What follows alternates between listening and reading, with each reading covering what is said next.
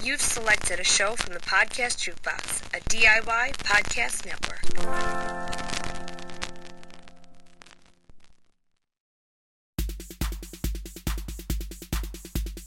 Welcome to Disability After Dark, the podcast feed shining a bright light on all things disability.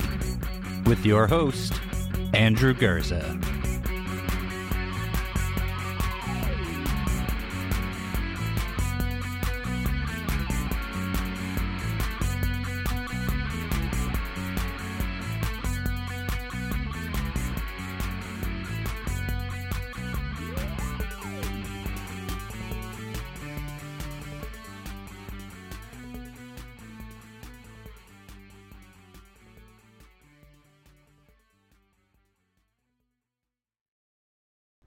This episode of Disability After Dark has been brought to you by Come As You Are. Come As You Are is Canada's only worker-owned co-op sex shop. Trans-owned and operated, Come As You Are carefully reviews and curates their selection of sex toys, books, and DVDs. Now you can get 15% off your next purchase at comeasyouare.com using coupon code AFTERDARK. Hey there, Disability After Dark listeners, Andrew here. I want to tell you all about a really awesome deal that I got from my friends and new sponsors, Adam and Eve, the #1 adult toy superstore. They reached out to me and they said, Andrew, we love Disability After Dark. We love your show. We love what you're doing. And we were wondering if you wanted to run some ads for us. And I was like, fuck yes, I do. But what are my awesome listeners going to get if I run ads for you? What are they going to get out of this? And they came back with a really fantastic deal that I want to share with you right now. I hope you're getting comfy, cozy, and crippled because this deal is pretty great.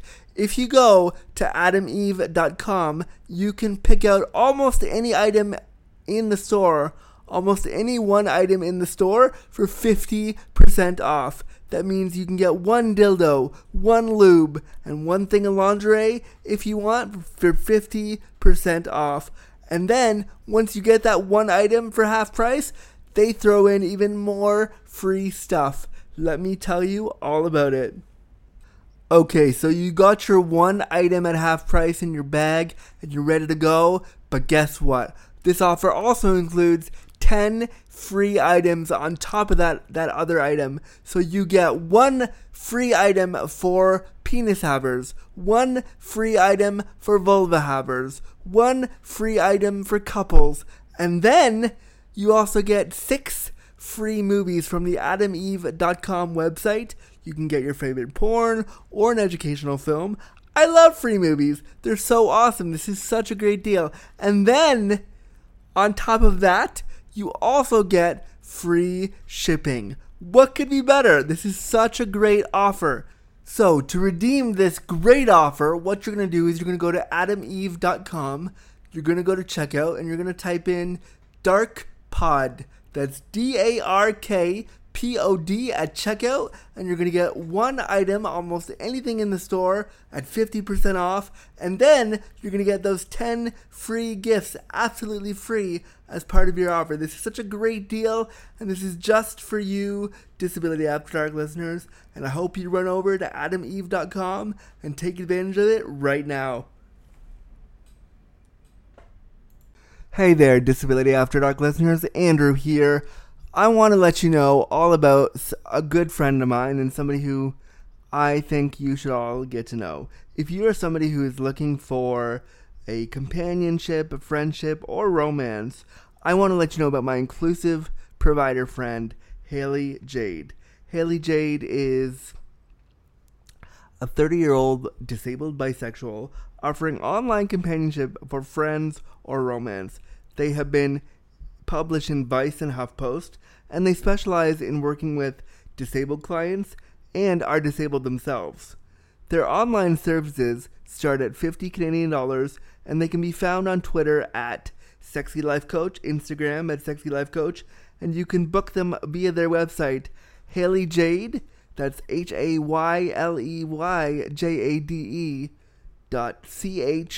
to book on their website. Just wanted to bring that to your attention. If you're looking for a fun, sexy romantic companion who specializes in disabled clients, Haley Jade is the one for you. Book them now.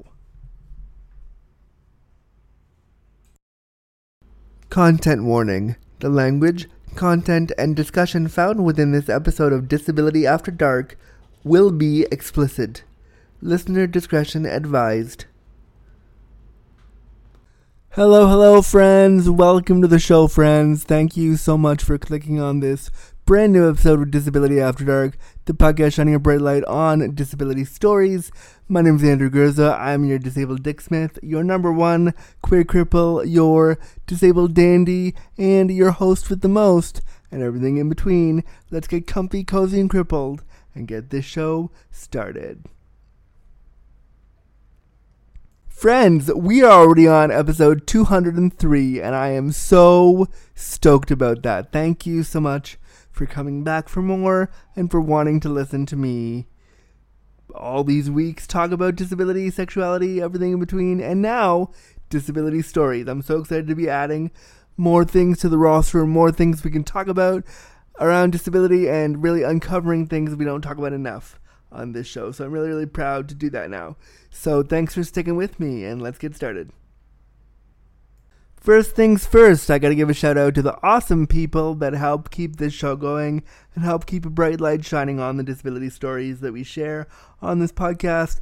And I'm gonna go to one of our Patreon peeps today, Michael S. Gall, who spent $5 a month to help keep this show going, which is super awesome. And I met them on Twitter, and they're really cool, and they wanted to support me. And the next thing I know, they went on my Patreon and put some dollars in. So Michael S. Gall, I'm glad you have the gall to support me. If you want to support the Disability After Dark Patreon, you can go to patreon.com/disabilityafterdark and pledge as little as $1 a month or as much as $5 a month or whatever denomination you can. If you want to spend $3.25, you can do that. If you want to spend $4, you can do that. If you want to spend $100, you can do that. But if you want to support the show in whatever way you can, I appreciate it. And for doing so, you'll get the show one day early on a very special Patreon feed. And you will also get a weird, sexy shout out from me on a Thursday episode. So that's what I did right there. Michael Gall, thank you for the support and for having the gall to put your money down for this show. Alright, but now let's get started.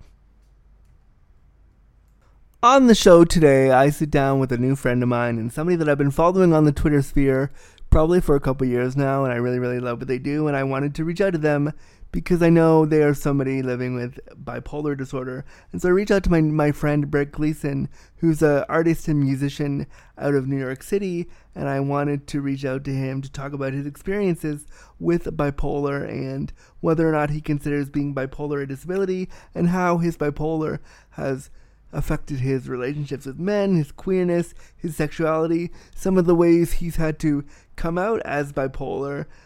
We talk about how his first experience coming out as queer was marred by, a therapist telling him another possible reason for his queerness, which kind of affected him. We talk about a lot of stuff. He also tells us why napping is really good for bipolar. We talk about how he feels, certain men can't trust him because of his bipolar, and how his bipolar plays a role in some of his relationships and his sex. We talk about a lot of stuff here, but it was a really great learning for me to learn from Brett about bipolar and his experience of bipolar. And we just had a really great chat, and it was an important one.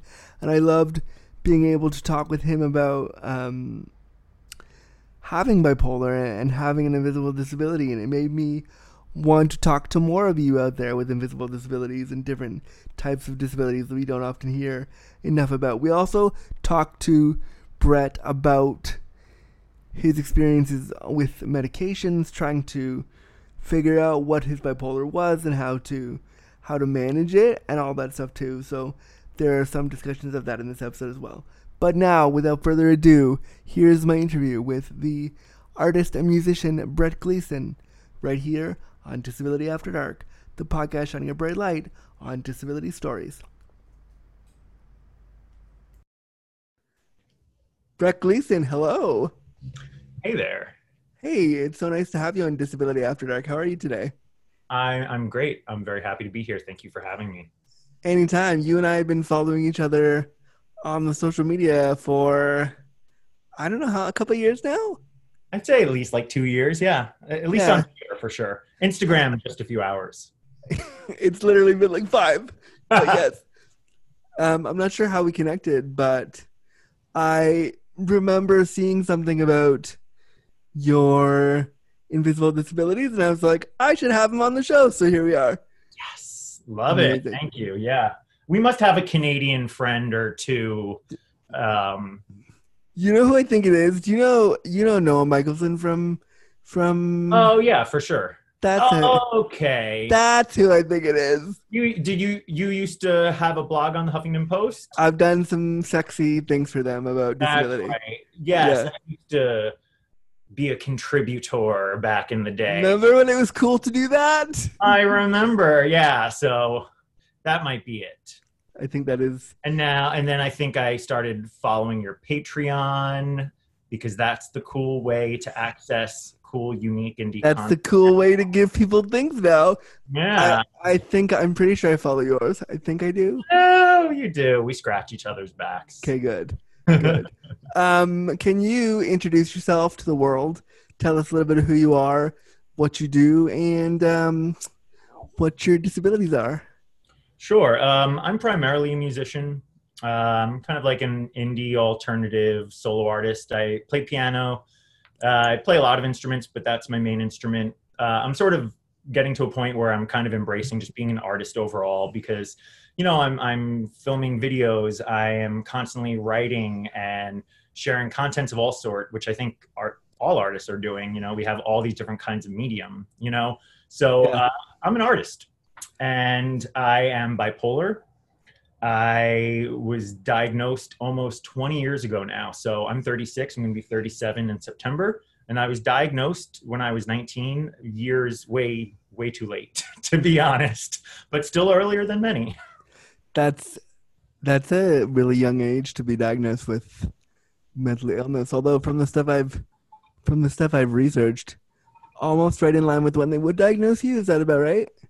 Yeah, I mean, most people tend to get diagnosed sort of either at the onset of puberty. That's when symptoms tend to start, at the onset of puberty, which I experienced around, 12, 13.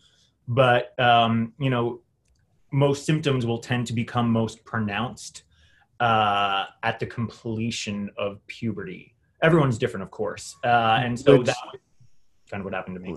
Yeah, which I'm sure is confusing as fuck because puberty, you already have a surge of hormones and emotions and all these things already happening to you. Yeah. So everything you're feeling is already constantly changing. And so I even remember like when I was 13, I started experiencing, now I would look back at it and I would say like anxiety or like malaise or existential crisis. But at 13, I was just like, wow, at the end of every day, like, first of all, I can't sit still. But then at the end of every day, it feels like there's something super, super important that I have left unfinished, and I will never be able to rest until I finish it. So it's constant, like, anxiety, constant, like... Yes. And I was, like, kind of okay throughout the day. Like, I had 3 different kinds of music lessons. I had all these sports that I did. I was, super busy in school. And then I'd get home at night, and I would just sit in my room and just freak out. And I remember kind of like getting the courage together to go and tell my mom. And my mother is amazing and she's wonderful, but I come from a long line of people who have issues like this and not everyone has dealt with it properly. So her response was kind of flippant and it was late at night. And she was kind of just like, oh yeah, Brett, that's anxiety. Everyone in our family has it, and sort of like brushed it away. And I was no. Oh no, that's so rough because you were trying to like tell her about a real thing that was bothering you, and you were 13. Oh no, that's so hard.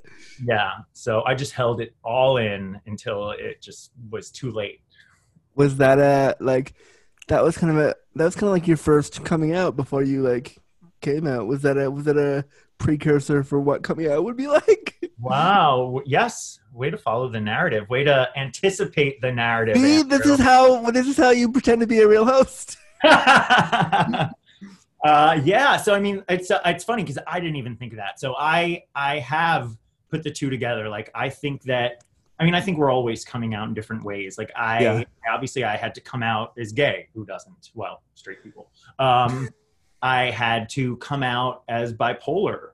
And I also had to come out as an artist. In some ways, I think that was a thing for me too. But yeah, like this was probably my first attempt at kind of coming out as someone who was having sort of emotional and mental issues. And wow, I never really thought of how that probably affected me. Like I kind of just got swatted aside by my greatest caretaker, who I love so much. Hi, Brett's mom. We love you. We do. So yeah, I mean, that kind of makes sense. Like I really just sort of brushed it all aside, and it really wasn't until like my first semester I went away to college and it all really kind of caught up with me. And I did get diagnosed with depression, and I started taking antidepressants. And I felt different, but not right. And so I was seeing a doctor who just kept upping my antidepressants. And oh no, which is never, they didn't balance you out at all. They just gave you more. Oh man, it was like rocket fuel. I was like to the moon. So yeah, and I was away at school. So there was like no one who knew me that was like, wow, Brett's not acting right. So I was meeting all these people who had no idea who I was. So they were just like, okay, this kid is extroverted and energetic. And I like wasn't sleeping. I started pulling my hair out. Okay, cool. All right. Started having auditory hallucinations. And finally, like people started pointing out, it was mainly the hair pulling that kind of got the attention of people in my lectures, people in the dorm rooms. And that's when the school contacted my family. And I got sent home. I was hospitalized. But ultimately what happened is that, like, yes, I'm bipolar, but I was incorrectly diagnosed with depression, which isn't too far off. But if you are only medicated with an antidepressant and you're bipolar, it sounds like you know this already, it will send you into a really intense manic phase. Yep. And that's what happened. And so, I had to get detoxed from that before I had to get properly medicated, which really took it took about a year to get properly medicated. I had to try lots of different things. And not everyone has that opportunity or that time or the patience for that. Yeah. I had one antidepressant, one pill, and I was like, I don't feel right. I'm never taking it. Like, I'm not doing this.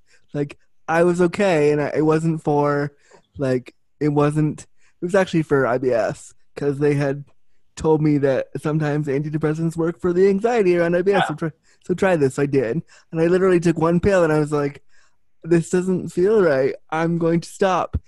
I can't imagine for you not being given the option to stop. You had to keep trying different like cocktails of pills to be okay. Like I can imagine that would fuck up your sense of who you were and your sense of like self. I mean, plenty of people, I could have stopped anytime I wanted to, but fortunately I had a good understanding of what was going on. I had done a good deal of reading. There's this book that I really liked. I'm sure there are better ones now, called Listening to Prozac, which was just about neuroscience and the elasticity of the brain. So I kind of understood. The scary thing is, like, a lot of this is all new. Like, we still, this book was written in the early 90s, and it's like, we still don't completely know what SRIs do. It's a lot of it is still experimental. but I did kind of come to the understanding that like our brains are elastic, and we take medicine that changes it. We do things that change it. We exercise, we eat, we experience trauma. So many things change our brain chemistry. And so, I understood that like I was at a point in my life where it was very pivotal for me to take some sort of positive action to get on the right track. And, it would probably take some time, but overall in the context of my life, it was worth it. Like I was on lithium and it made me really sick. I was on Depakote and it made me really depressed. And finally I got on another drug and it worked. Fortunately, I can see psychiatrists. Fortunately, I had a family support system, but, a lot of people who don't have the opportunity to educate themselves about drugs like this, there's a lot of stigma that goes with taking medicine. And if it doesn't work right away, they're just like, oh yeah, I know it. These drugs are crap. It's garbage, and I think that, they won't have the patience for it. Yeah, I agree. I mean, I think we need to find a different way to talk about medications. It's not something that I'm on so much anymore, but in a totally different vein of medication. I take a lot of supplements for my IBS and my anxiety, and not the same thing at all, but my sense is like, if I don't pop this pill and the thing that I'm dealing with doesn't stop immediately, it's not going to work. You want immediate response. Yeah. Who doesn't? And I mean, that just, as I'm learning, that just doesn't happen with many things we put in our bodies. Yeah. I mean, especially with like a psychiatric drug. Yeah. It's interesting. A friend of mine was taking, I think he still does. I haven't spoken to him in a while, but he was taking Paxil, which is an SSRI. He was taking it for, was it IBS or it was something similar? Sounds like IBS or Crohn's or something like that. Yeah. Yeah, but it took a couple of weeks for it to work. But it's interesting that seemed to work better for him than the standard medication the doctors were giving him. But also, I think it depends what your trigger is. His trigger was anxiety. Yeah. And so it was really his anxiety was being treated. Yeah, not so much. Yeah. And that's what they said to me about the one pill that I took. They were like, it's not for the IBS, it's for you to relax about the IBS, which my brain couldn't wrap my head. I was like, why isn't it stopping? This is not the result that I wanted. But enough about my bum hole. No. Sorry. We're not changing topics so quickly. Okay. I mean, we could go about my bum hole for a whole other hour. Episode. But I want to ask you about when you were in the hospital and when you were getting diagnosed, like when you realized that this was a thing. How did you feel about that? Like, do you remember at all how you felt? Yeah, I mean, so like there was this, a part of me that was kind of relieved, to properly kind of understand what was going on. To have, especially when you're that young, there's something. Now I sort of shy away from this a little bit, but at the time it felt good to have a label, to be honest, to understand it. Yeah. And to know like, okay, like this is the spectrum of experience that people have when this goes on. Now, like being in the hospital was a whole different experience, because whereas I kind of got that diagnosis and I finally kind of understood what was going on and got on the right path, I was also in a system with everyone who was experiencing things from, like what I was experiencing, which was kind of like a toxic reaction to medication that I just needed to get off of. Yeah. And people who are experiencing every level of mental health issues. And so I saw people there who were really, really, really in a bad way and who were sort of in and out their whole life. And so it really kind of put things in perspective for me, to be honest. I mean, and that's partly why it kind of got that, really gave me the patience to see this through, because I was like, I have the opportunity now to take care of this so that I don't end up back here. Yeah, and there's a pathway you can choose, and like in looking at those people who are living with different variations of mental health issues, you could decide, do I want to do this or do I want to try this and hope that doesn't happen? Yeah, I mean, like there are regulars at these hospitals, and I didn't want to be a regular.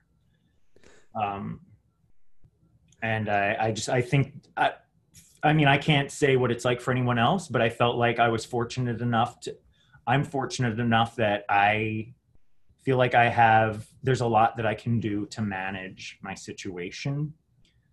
And I'm going to do everything that I can.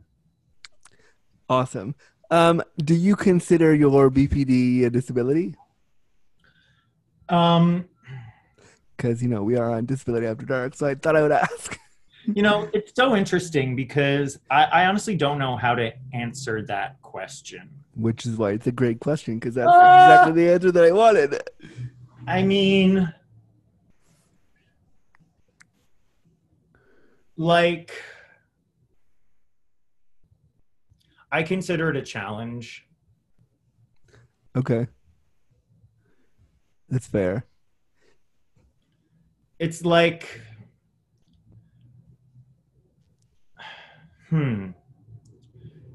for me to call this a disability, I would say that bipolar disorder is a disability. Okay. To the level,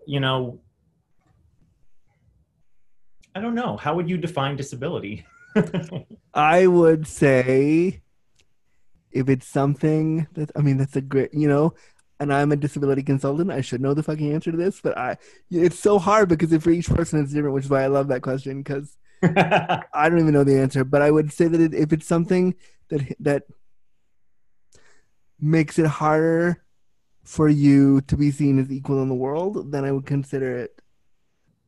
But see, you can't even see that because there's so many layers. If it's something that physically or mentally affects you to the point where you are then seen as othered, I would say it's a disability. So the answer is then, like, yes, it's a disability, but obviously there's a spectrum of disabilities. Yes.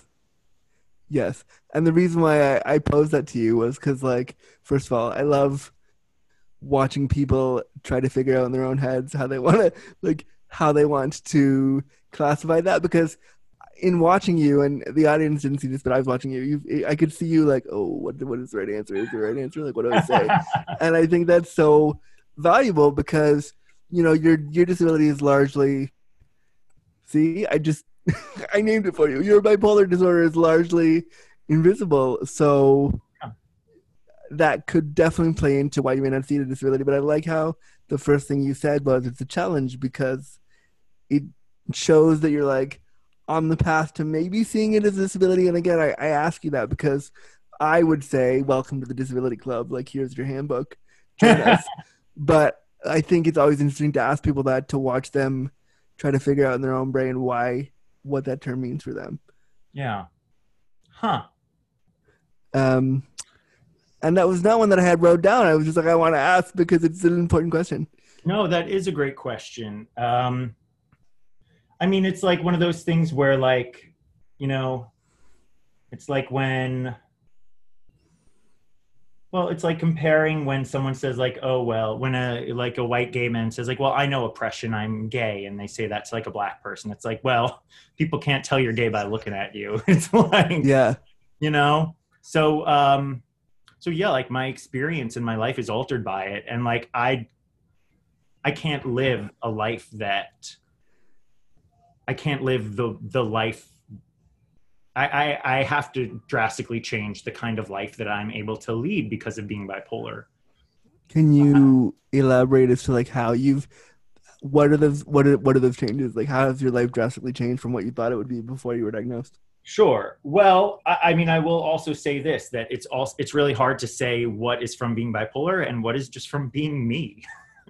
But that's a fun game, I'm sure. Yeah. So, there is absolutely no way that I could have a standard 9 to 5 like life where I would be in public with other people, coordinating and collaborating and having to just be on a regimented routine that I had no control or flexibility over. Yeah. Other people's terms and rules. I have to do a lot of regulating for myself physically and emotionally. And in order to do that, I need to have a certain amount of flexibility within my schedule. I need to be able to make my own schedule somewhat.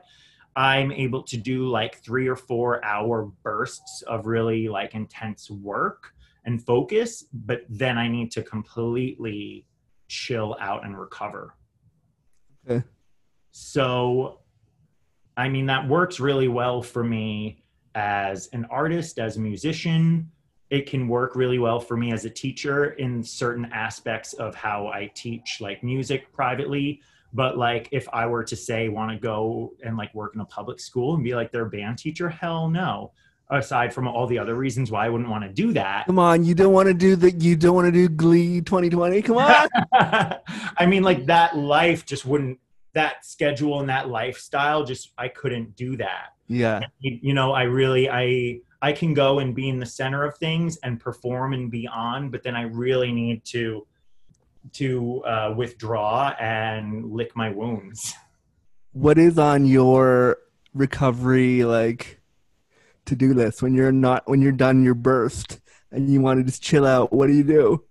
Oh man, curl up in my bed, throw my gravity blanket over me, pull out my Kindle, put on my noise machine, and just pull down my blinds and read. Nice.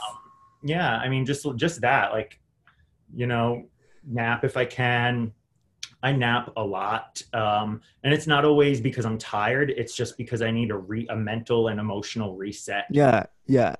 And I hear that a lot of people with complex mental health issues need to just stop and need to just like shut everything out for a while. Yeah. And that can be really hard. It can be hard to explain that to people when it's like 4:30 on Saturday afternoon and everyone's hanging out, having a good day. And I'm like, I got to go home and nap. I mean, that's kind of like the most awesome thing ever. Gotta go, bye! I mean, yeah, it may be pretty baller, but like it's hard on like, you know, intimate relationships when people are like, I never get to spend a full day with you. And you're like, well, you could nap with me. And you know, the person's like, ooh, a nap. And you're like, no, I mean, literally napping. Yeah. Naps are not social. And honestly, like, I'm a really good napper. And I think we found the tag for this episode.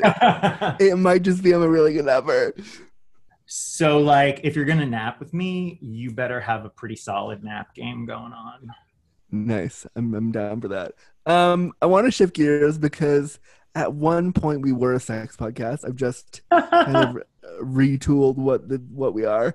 And now we're just telling disability stories. But at one point I was a sex podcast. Now I'm just doing the things and talking to people about the stuff.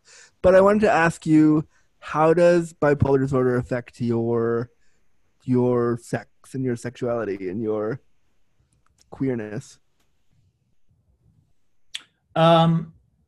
So it's interesting because I think that like the sort of overall understanding or the stereotype, I don't know if this is a widely known thing, but bipolar people, or more people when they're in their manic phase, are considered to be like hypersexual and they're thought to be like impulsively sexual or like destructively sexual. I have never known to enjoy such states. And so like, I would say that, and I don't know if this is, so the first person that I really tried to come out to was my therapist when I was 19. Sorry, we're getting back into therapy. And I told her about having sex with someone, like a guy that I met in a parking lot on Long Island.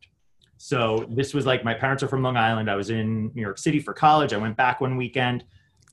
Random guy hit on me in a parking lot, balls of steel, not literally, but like that's literally my childhood dream. That was like my teenage that scenario was all I wanted to happen from like 15 to like 25. Well, I'm so glad that someone, that happened. Unfortunately, my therapist turned it into trauma because that was my first experience with a guy. But this was also a few weeks after I got out of the hospital. I was not out. I was like barely understanding of my sexuality. I was so repressed at that point. I was like 18, 19. Yeah. And she, I told her about this, and I had never talked about maybe being gay. And her first response was just like, Brett, I'm concerned. She's like, I think that you might be experiencing a manic uptick with this kind of, spontaneous, anonymous, dangerous sexual behavior. And I was like, actually, I just had my first gay experience. This is often how many men have their first gay experiences in the pretty suburbs. Much, yeah. Grindr and all of that. Like this was like 2002, and so I just like, she kind of taught me to like fear myself. Oh no. Yeah. So now, to be honest, I have often feared, I will say this, overall being bipolar, or for me, it's made me slightly scared of myself. It's made me kind of not completely trust my instincts. And like, especially if you're not sure if that hot hookup you're having is you hooking up with a guy or you having a manic episode. Yeah. I'm just like, and I'm always afraid that like I'm putting myself in a stupid situation. So it's funny. Her voice is always ringing in my head. So that's a horrible coming out experience though. Like, wow. Oh no. Yeah. So,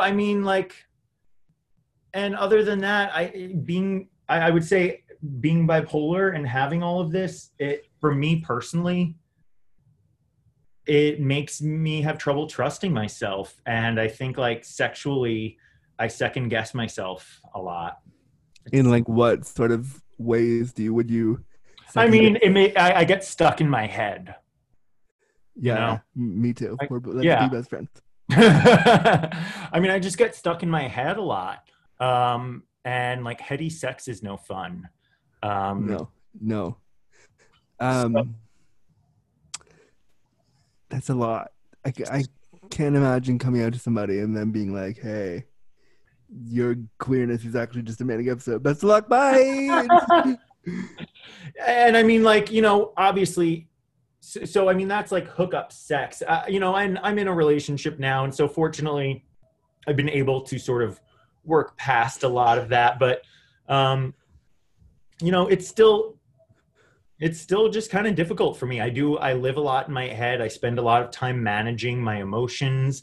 I spend a lot of time questioning my emotions and my motivations. And I'm working to get through that, but like, I just feel like a very fractured person, So my sex can feel kind of like fractured. Does that how would you describe fractured sex? Like I can be in my body and also above it looking down at the same time. I guess that's what it means by like being in your head. Yeah. Like it's really hard to just be in the moment, experiencing it and feeling it and feel fully present with my partner. And I think a lot of people experience this, to be honest, but, and I've only been me, but this is how I feel. And how, not to get into your relationship too much, but what was it like kind of saying to any long-term partner, like, hey, I have bipolar, I live with mental illness, here's what you need to know. Was that, or has that been an ongoing conversation with partners? How did you do that? It's something that I come out with it pretty quickly. Also, like yourself, I live on the internet, so it's not that hard to find out. if anyone wants to look me up. I talk about this. So I bring it up pretty quickly, and I find that it makes it extra hard for men to trust me. I mean, in general, I think a lot of men have trouble trusting to begin with. Yep. But I find it's really hard to gain people's trust. They're always waiting for the other shoe to drop, I guess the expression is. They're always waiting for me to become bipolar or like go crazy on them. And then when that doesn't happen, they're just like, what are you holding out on me? What are you hiding from me? So wait, they're almost expecting you to become this like character they've seen in movies that you're just like, that's not how any of that works. Yeah, I think they're expecting that. And then like when that doesn't happen, and that doesn't happen. And part of the reason why that doesn't happen is because I'm extremely well maintained, possibly over maintained. Okay. Which makes it hard because it's like I maintain my emotions so much that I can be so even keeled in relationships that it can be hard to trust me, because it's just like, wow, this guy's so chill. So because I have to stay so centered, I don't have a huge range of emotions. So it's like, it's hard to trust someone who never flips out, but I can't let myself flip out. Because if you go there, like you've gone too far. I don't know. Like, that's my fear. So it's hard. Like I tell people right away because I want to be upfront, but then it's like, they're always waiting for me to become like this evil Brett that doesn't come. Like Jekyll and Hyde. Yeah. And then when that doesn't happen, they're just like, what are you hiding from me? I'm like, I'm really just trying to be my best self. And yeah, that speaks to one of the things you said in the pre-questionnaire, which was like, you have to work. So you're like the swan that's paddling, and then on top, the swan's all pretty and beautiful and doing its thing, and on the bottom, it's like it's just trying to stay afloat and not die. Like, so yeah. I can imagine all trying to juggle all these things and being worried that you can even have emotions, because if you emote too much, does it mean you're breaking? Does it mean you're having an episode? Like, I can imagine that would be just that, knowing that would be really stressful. Yeah. That's an interesting way of putting it. And it's like, the ways that the things that I've done to maintain myself over the years are starting to limit myself. It's like I've had to kind of narrow my feelings and emotions and ways of expressing in order to kind of keep things safe.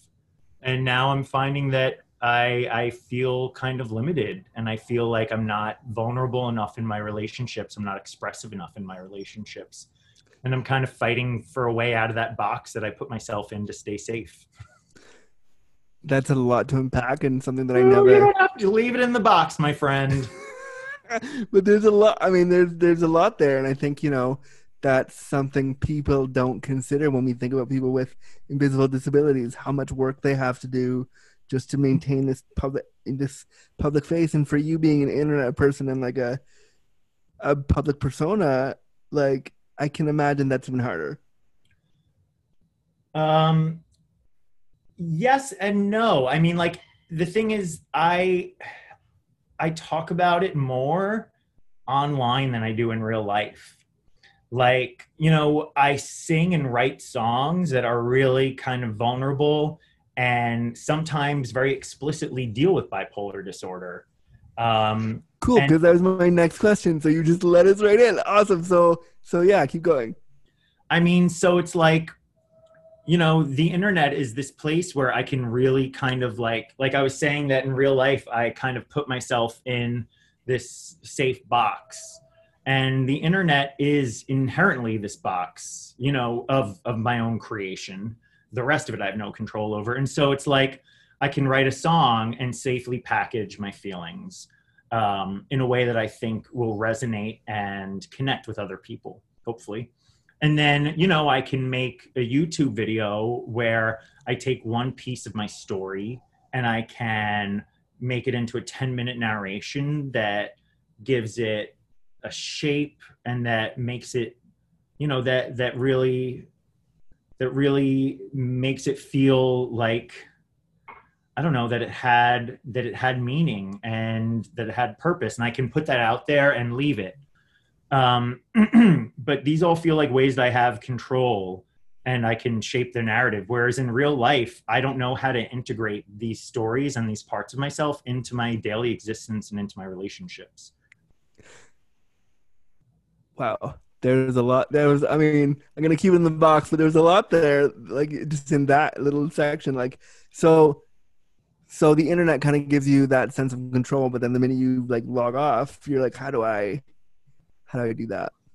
Yeah. And it's kind of a dilemma, to be honest, because it's like, you know, I have music and I have like writing and I have, you know, like there's so many modes of expression, and I feel like I feel really comfortable in all of these, and I feel like I can really connect with people through all of these. But then when I try and have, you know, direct connections in real life through friendships and romantic partnerships,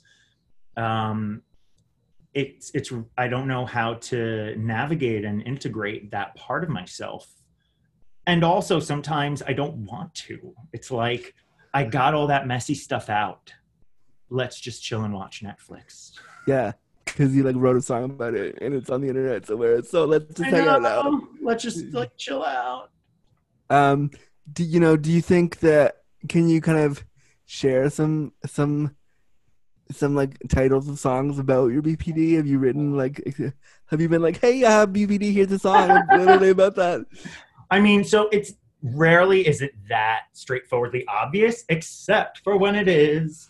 So like, I guess on my first album, I have a song called Polarity, and nice, it's right there now. Yep, got it.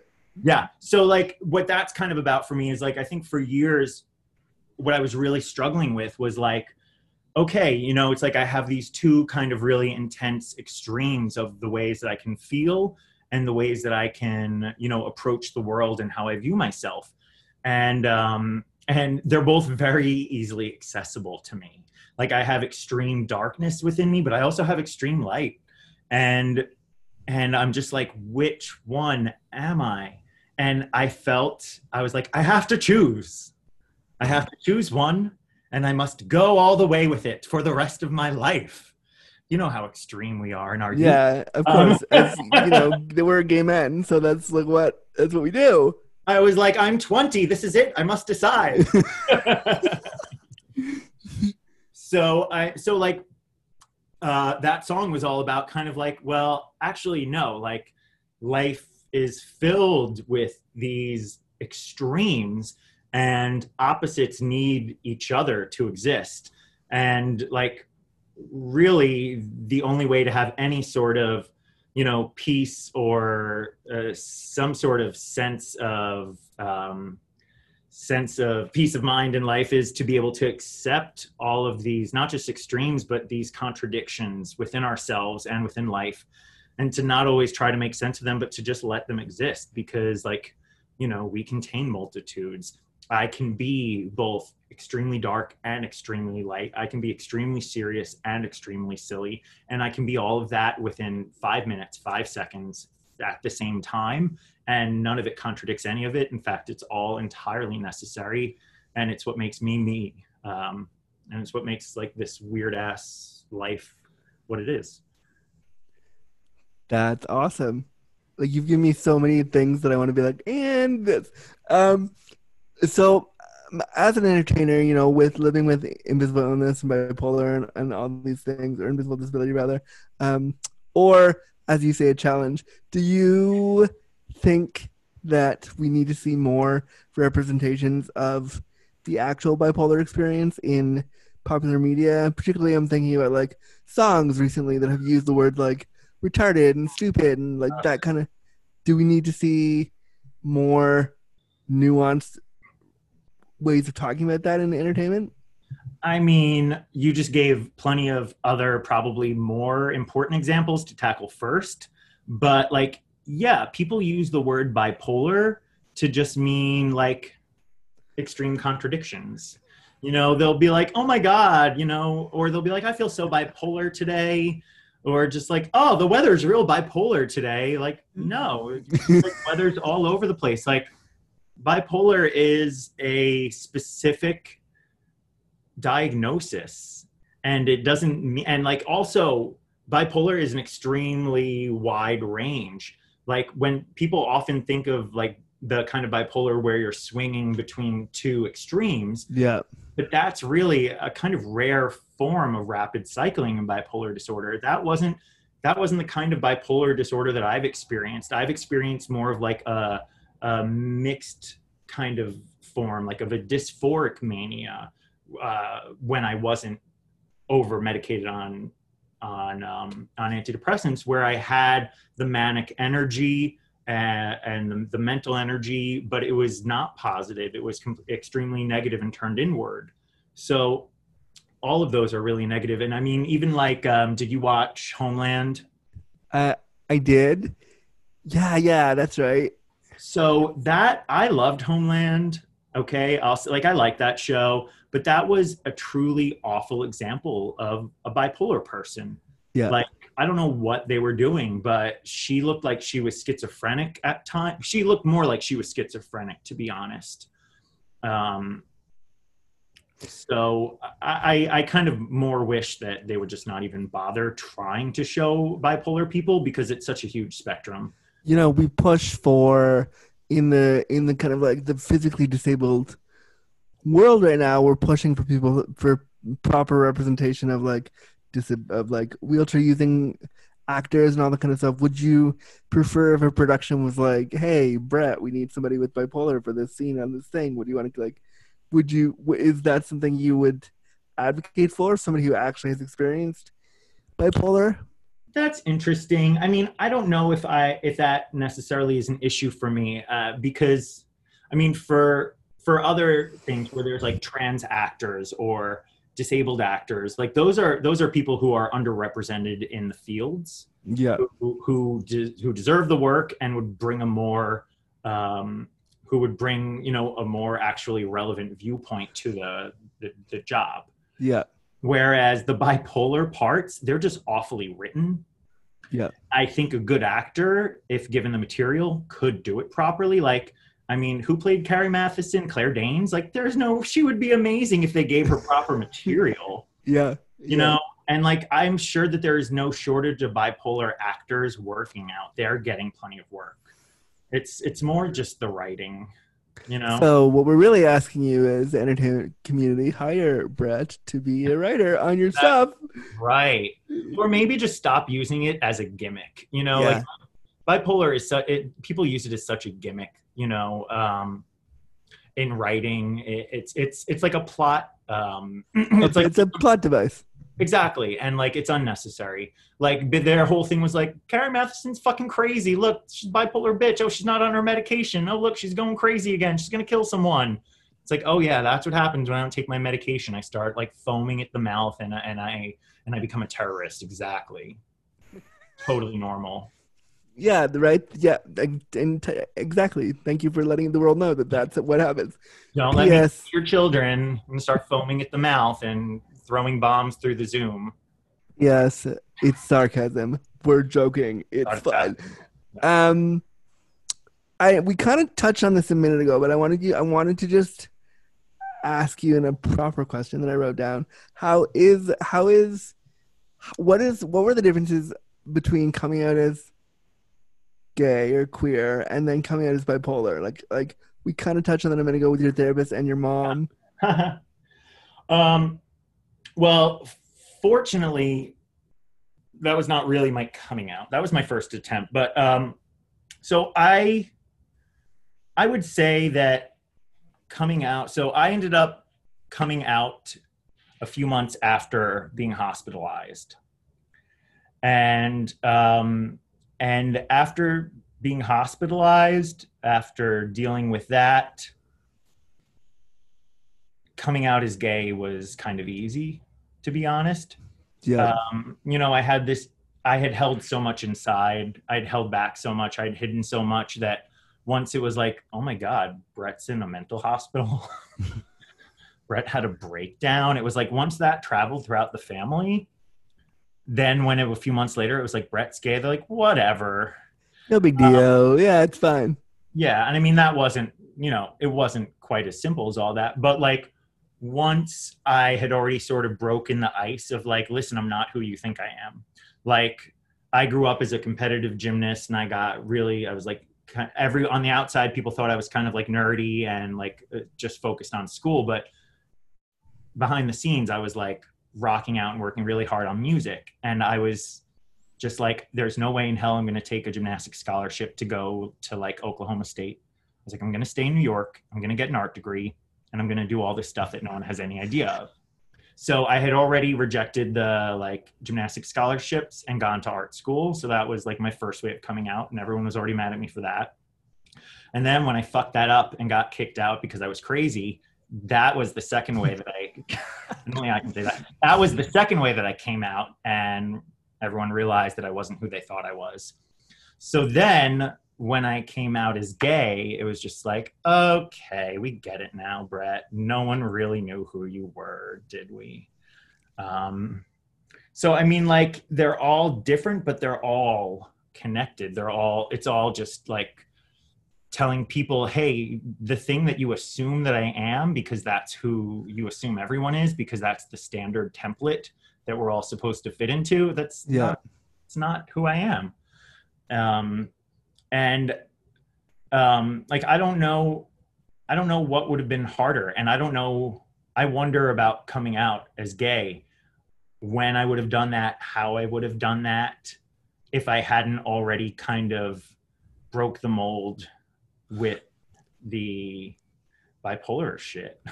Are you in a way like grateful for the bipolar shit because it gave you an easier avenue to be like, guess what? I also am this. Well, grateful. I mean, I would say that like looking back, a whole lot happened in that year. And so it seems somewhat serendipitous that everything went down in that year. Like there's a couple other stuff that happened that year that is just like, whoa, like that whole year was a year of trauma, but that kind of made me who I am. So, I mean, no, I'm not grateful to be bipolar. And that's fair. That's totally. But I'm not gonna sit here and pout about it. You could. It's a podcast where if you wanted to pout about it, you're more than welcome to. Thank you, babe. But that's for me, that's not productive. Yeah. So, I am grateful for, the sequence of events that my life has taken. So that makes sense. Do you ever have moments where, like, you wish you weren't bipolar? Just get into the deep cuts. Do I ever have moments where I wish I wasn't bipolar? I mean, that's like, do you ever wish that you weren't who you are? It's like, I can't possibly separate myself from being bipolar. It's like, it's how I feel. It's how I see the world. No, I can't. I can't wish that I didn't have bipolar disorder because I can't wish that I wasn't me. It's not, I don't look at it as like, oh, I caught bipolar disorder. It's like, it's a part of, it's an essential part of who I am. And it's something that I have to manage. And like, no one could go, granted, we don't know how all of this works, but no one can go into my brain and my genetics and snip away the part of me that is bipolar without also taking away an essential part of what makes me, and I love me. So no, I don't want to not be bipolar. And thanks for such a vulnerable answer. I know that it's hard to get people to be like, tell me all your feelings about all the stuff. And you and I have not actually talked outside of like a few tweets and emails back to each other. So I just kind of lobbed that one at you. But thank you for being so open. And then we kind of talked about how BPD affects your sex. How does it affect your sense of like queerness? Does it make being queer more fun, more awesome, like less awesome? Oh man, I don't know if I have too much of a sense. I mean, it makes me feel extra queer. So if you would have asked me this 15 years ago and you were like, so how does being bipolar make you feel about being gay? I would have been like, it makes me feel like a freak. But now when you say, how does it make you feel about being queer? I'm like, it makes me feel extra queer. That's awesome, because my disability also makes me feel extra queer, and that's why I refer to myself as a queer cripple, because in large part to my disability, because by saying queer, I'm saying I don't have to fit into your normative idea of what a gay man's supposed to be. Even if I say queer, then it's a free-for-all. Exactly. So like, I'd be totally honest, like when in my early 20s, so it's silly to say like I struggled a lot. So like whatever. No, I didn't. I mean I did, but not for like obvious reasons. So like at the very least now at this point in my life, especially like here in New York, especially with everyone having internet in their phone, most people that I meet will kind of know who I am or be able to find out really quickly. And they'll be like, oh, he's that bipolar musician. Great. Or they'll just be like, oh, he's some alternative edgy musician. And like, but in my like early 20s, when I was first out in the gay world, which was gay then, like, you know, I had shorter hair, I had less scruff, and I was more muscular because I was like a gymnast. So I really kind of looked just like the straight up kind of like, you know, generic white scene gay dude. And so I was always getting hit on by these really generic white gay dudes who would always, and they would be hot. And I'd be like, okay, cool. But then after like 10 minutes, they would kind of be like, wow, you're fucked up. Or just like, oh.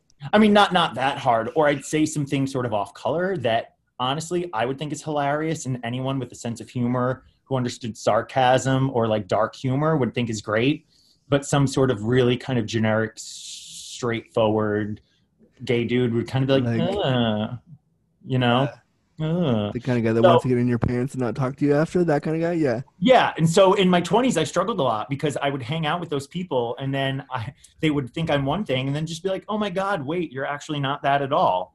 And so at least now with the queer scene being more relevant and with myself just being more out publicly, people kind of know what they're getting more. But being bipolar used to really fuck things up because no one can tell by looking at me I was bipolar or just that I'm a musician, that I'm alternative. And then they'd want to go out. 10 minutes in would go down. Wow. 10 minutes when? No, yeah, you don't judge a book by its cover, my friend. And that's why you should always say you're bipolar in your profiles. Weed them out. Do you say it in your profile? I didn't inspect your profile enough. I'll go look right now and see. On Instagram it says it. I don't think on Twitter it does. Yeah, no, it does say it in Instagram. It says you're gaily bipolar. Yes, gay is anything's an adverb if you add L and Y to it. Correct. It's true. Correct. This was a fun chat. I had a good time. Do you have any other thoughts or questions for me? Anything that you wanted to ask me that I didn't talk about? Ooh. I mean, like,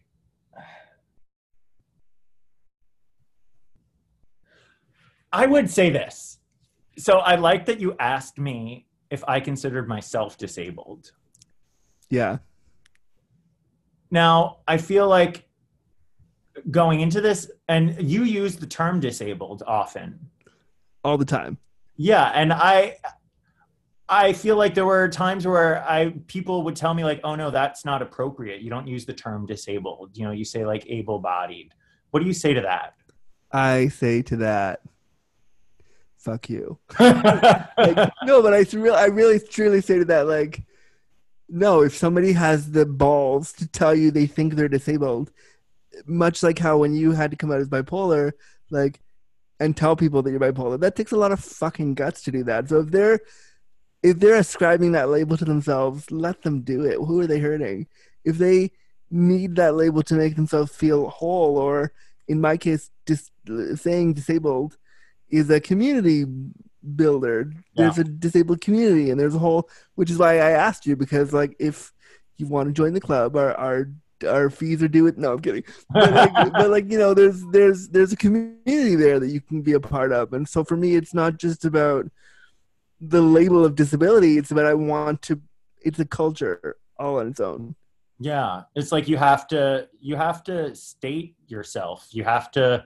It's like you have to have a definition, or you don't exist. In some ways, it's like filling out the census.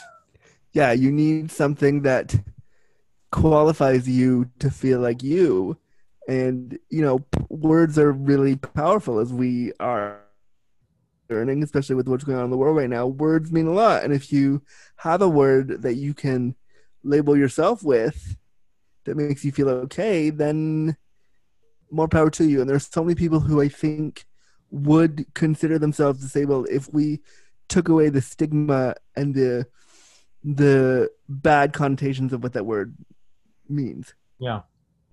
If we said, yeah, there are parts of being disabled that suck balls, but there are parts that are really, and I like sucking balls, so it's fine.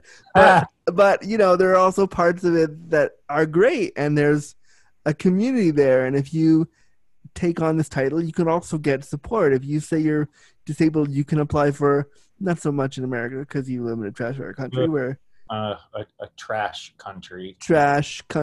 But you can apply for support either way. And if you need that support, labeling yourself as disabled is an important step to get that help.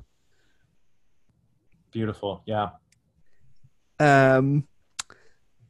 That's I could sit and talk with you forever. Like, when are you writing a book, and why don't you have a podcast, and how do we? Yeah, when's your book coming out? When is your book coming out? Is my question. When are you?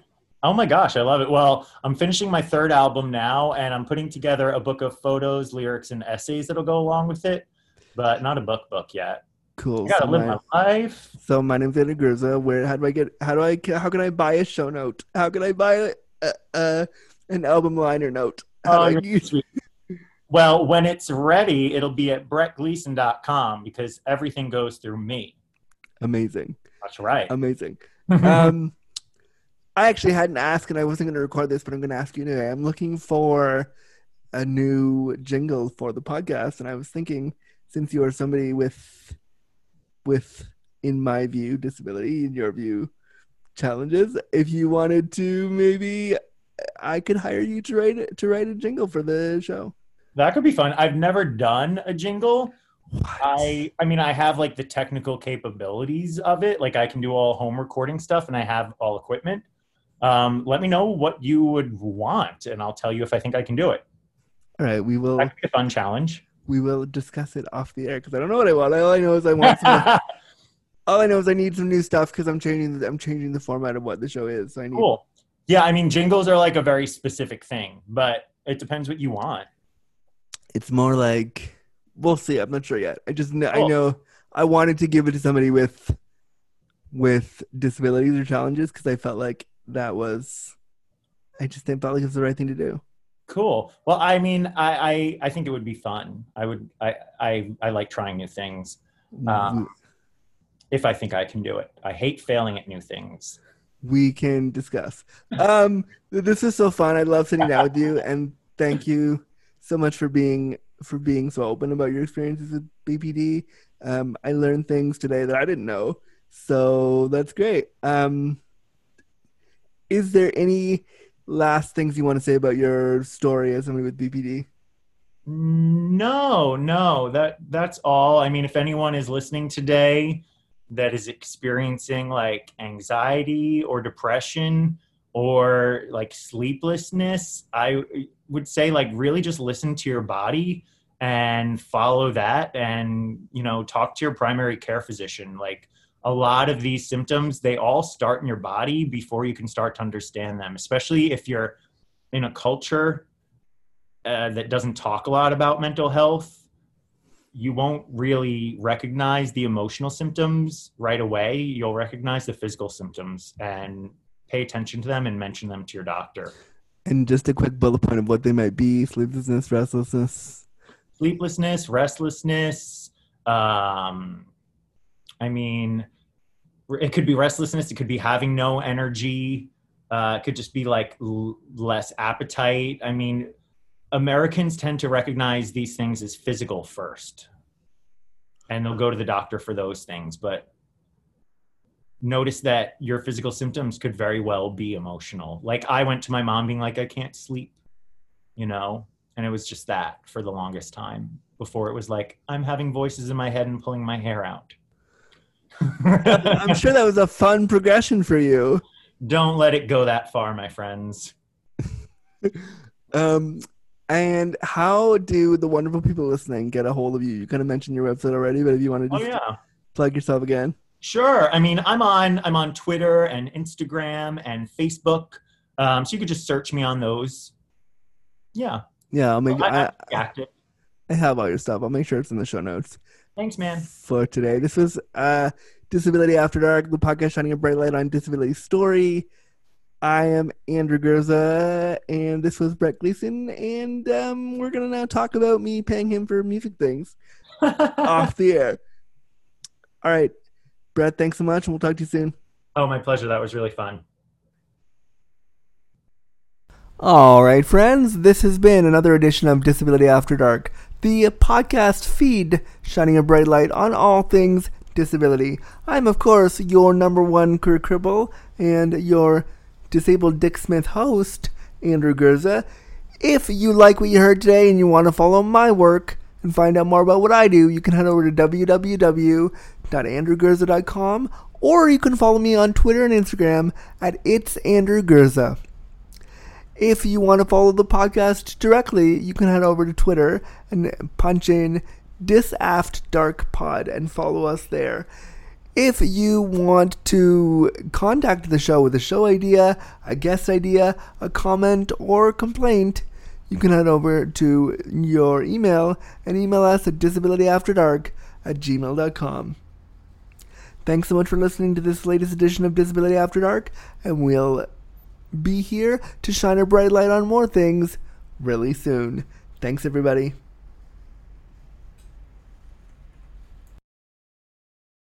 Copyright notice.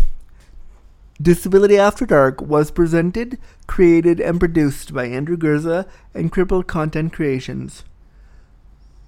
Music was by Music by Space Robot Scientists. Any and all materials, including graphics, audio recordings, and music recordings, are property of the owner and cannot be used or distributed without express permission. Copyright notice 2020.